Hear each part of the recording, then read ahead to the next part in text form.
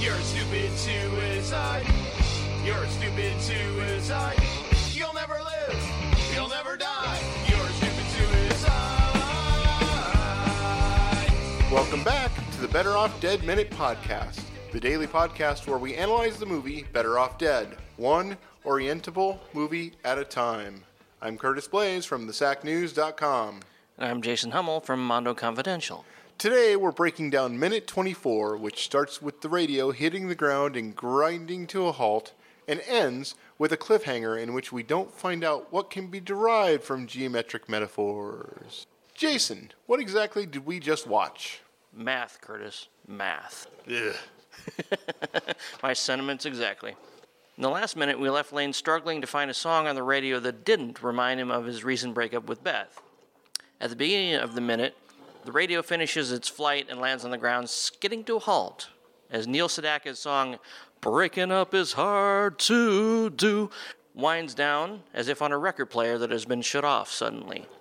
At 23 minutes and 3 seconds, we cut to the high school and we see students moving between classes. A teacher begins to speak in voiceover. At 23 minutes and 7 seconds, we cut to the interior of the classroom and discover a geometry class, and the teacher continues. Sometimes I wish the minutes worked out perfectly so that it could be scene by scene by scene. Sometimes I wish we could just go scene by scene instead of minute by minute. The radio flying out of the car window and coming to a halt right in front of the camera, losing the knob precisely at the moment that it stops and gets in front of the camera. No such thing as CGI. That just happened. That's the thing they just did. How many drive-bys did that take? Oh, man. Because I'm sure they nailed it on the very first time, yes? I could imagine it bouncing several times. Okay, let's try and spot the trickery. Okay, I've reviewed the minute. Obviously, it's a trick. He drives by, he throws the radio out the window, then we cut, then we're at pavement level, and the radio slides into view. So, obviously, they just had to slide the radio into view. Yeah. And someone could have been throwing the knob beside it so that it would appear that the knob was coming off as it did it. Yeah, they could have been using like a curling brush or whatever those things are.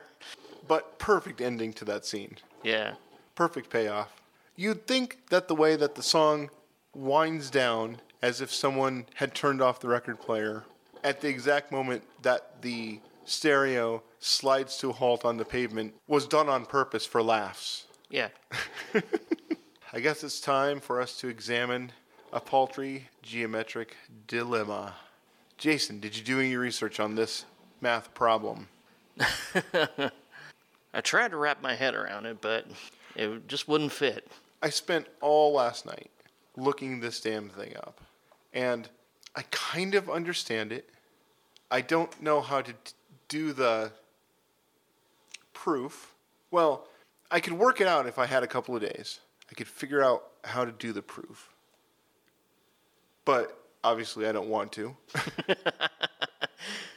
There was no place on the internet that did the solving for you that I could find. I looked and I looked and I looked. The only place I could find was a gentleman who claims to have solved it, but wasn't going to give anyone the answer because he wanted us to go through the same 3 days of hell that he did. And I've learned that apparently this geometric dilemma, which really is more of a conundrum than a dilemma, is real. I think it's real. All the evidence points to this is a real thing that they've done here. And I always thought it was just, let's take every math word we can and just string it into this bizarre stream of consciousness like thing that'll just make your brain explode. Well, okay, here's what they're doing. And I'm not gonna say this right, and someone listening is probably gonna call in and correct me or get on the internet and anonymously correct me. But they're solving for x. They've got a triangle with 5 other triangles inside of it, and they're trying to find the angle of x in one of the triangles. And you have to use all of the other triangles in order to find the angle of x somehow. Now from there, you have to start working it out. You have to start solving all of the other angles in all of the other triangles within the big triangle, yada, yada, yada. That's basically how this math problem works, as far as I can tell.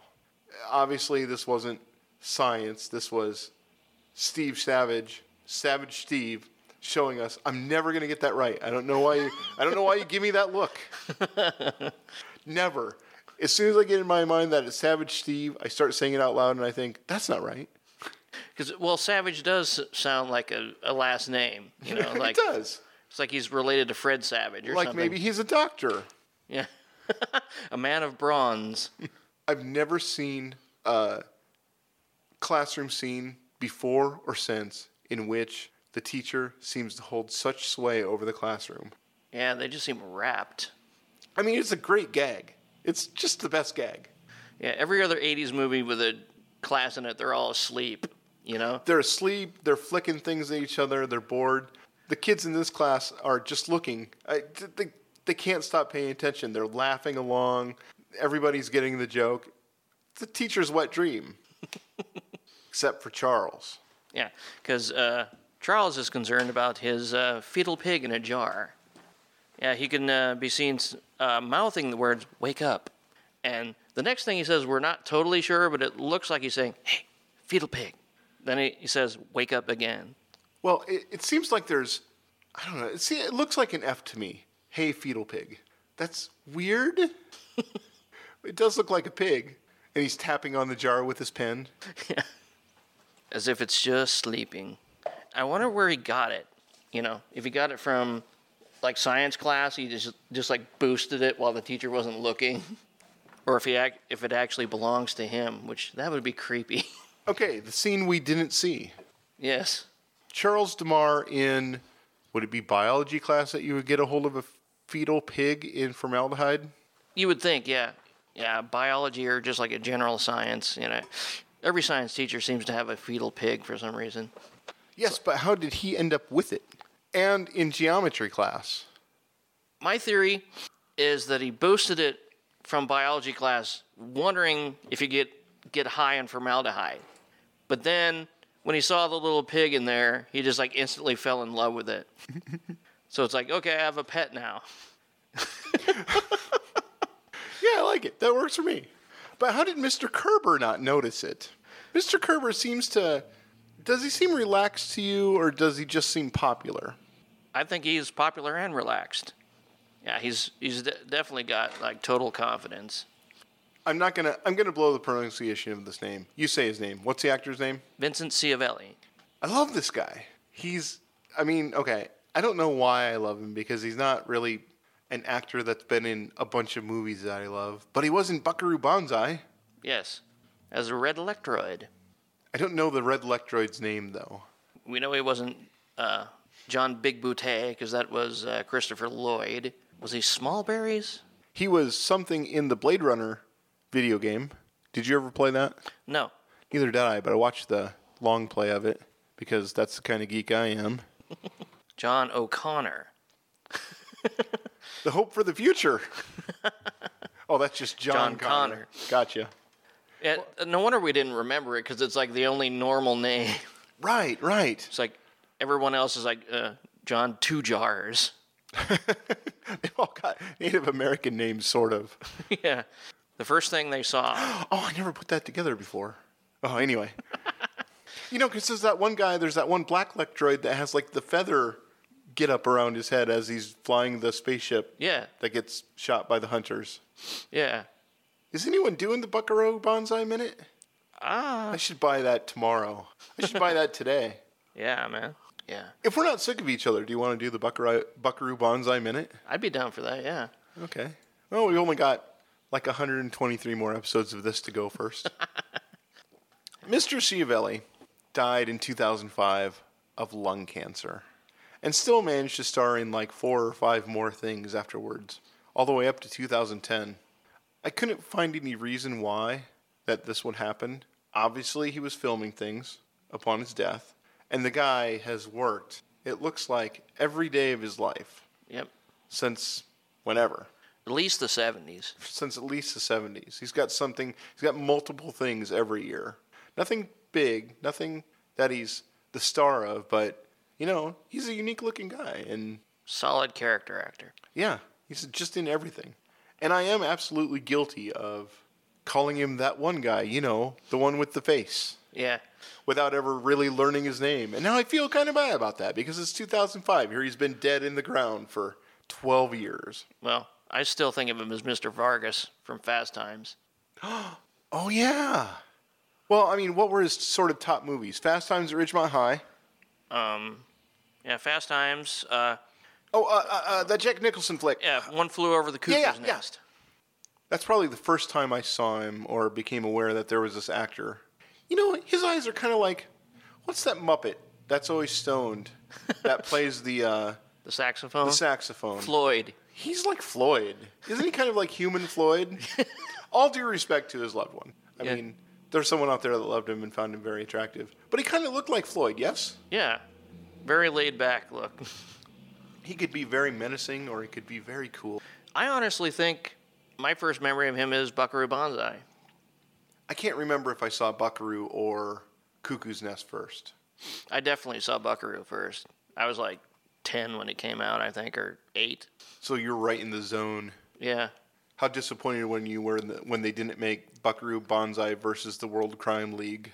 Oh, I was bummed. When I was in high school, I took a couple of stabs at writing the screenplay myself. Really? It sucked. It would have sucked. But probably no worse than the real one if they would have churned one out.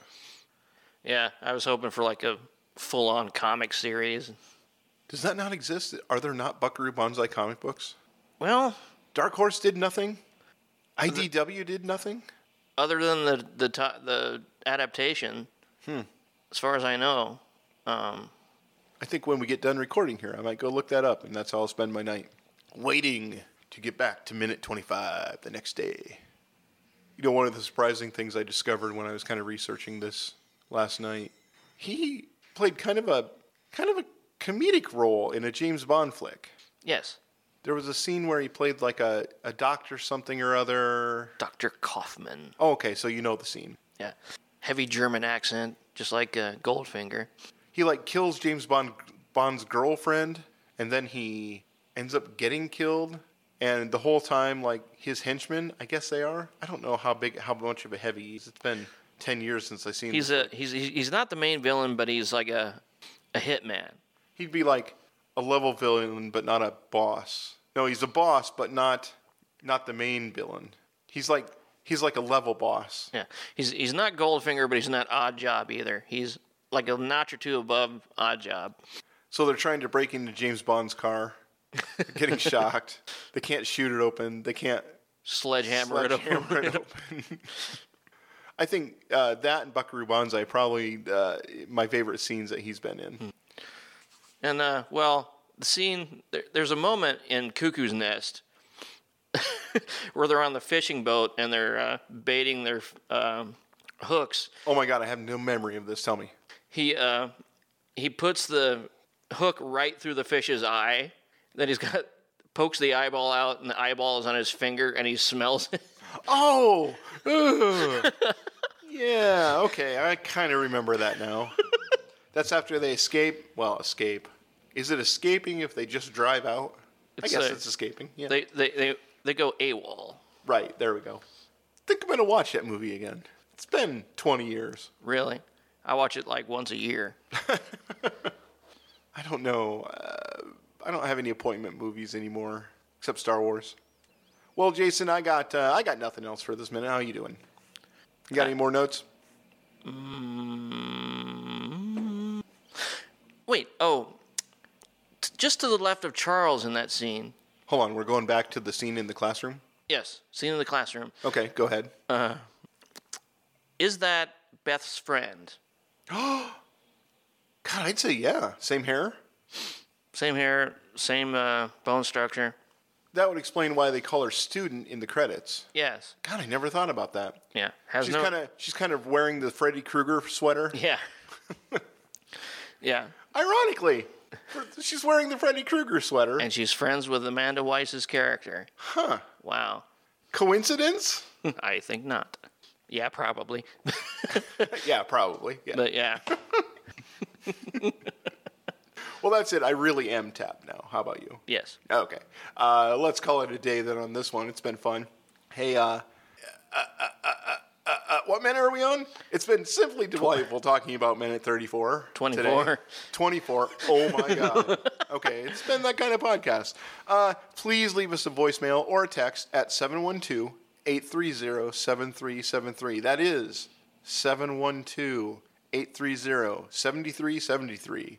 And I'm sorry, that just makes no words. There's nothing I can make there. Maybe tomorrow I'll come in with some possibilities. Hey, why don't you come back tomorrow on Friday? Tomorrow's Friday already. Wow. Woo! For minute 25 of the Better Off Dead Minute podcast. My name's Curtis. And I'm Jason. Good night.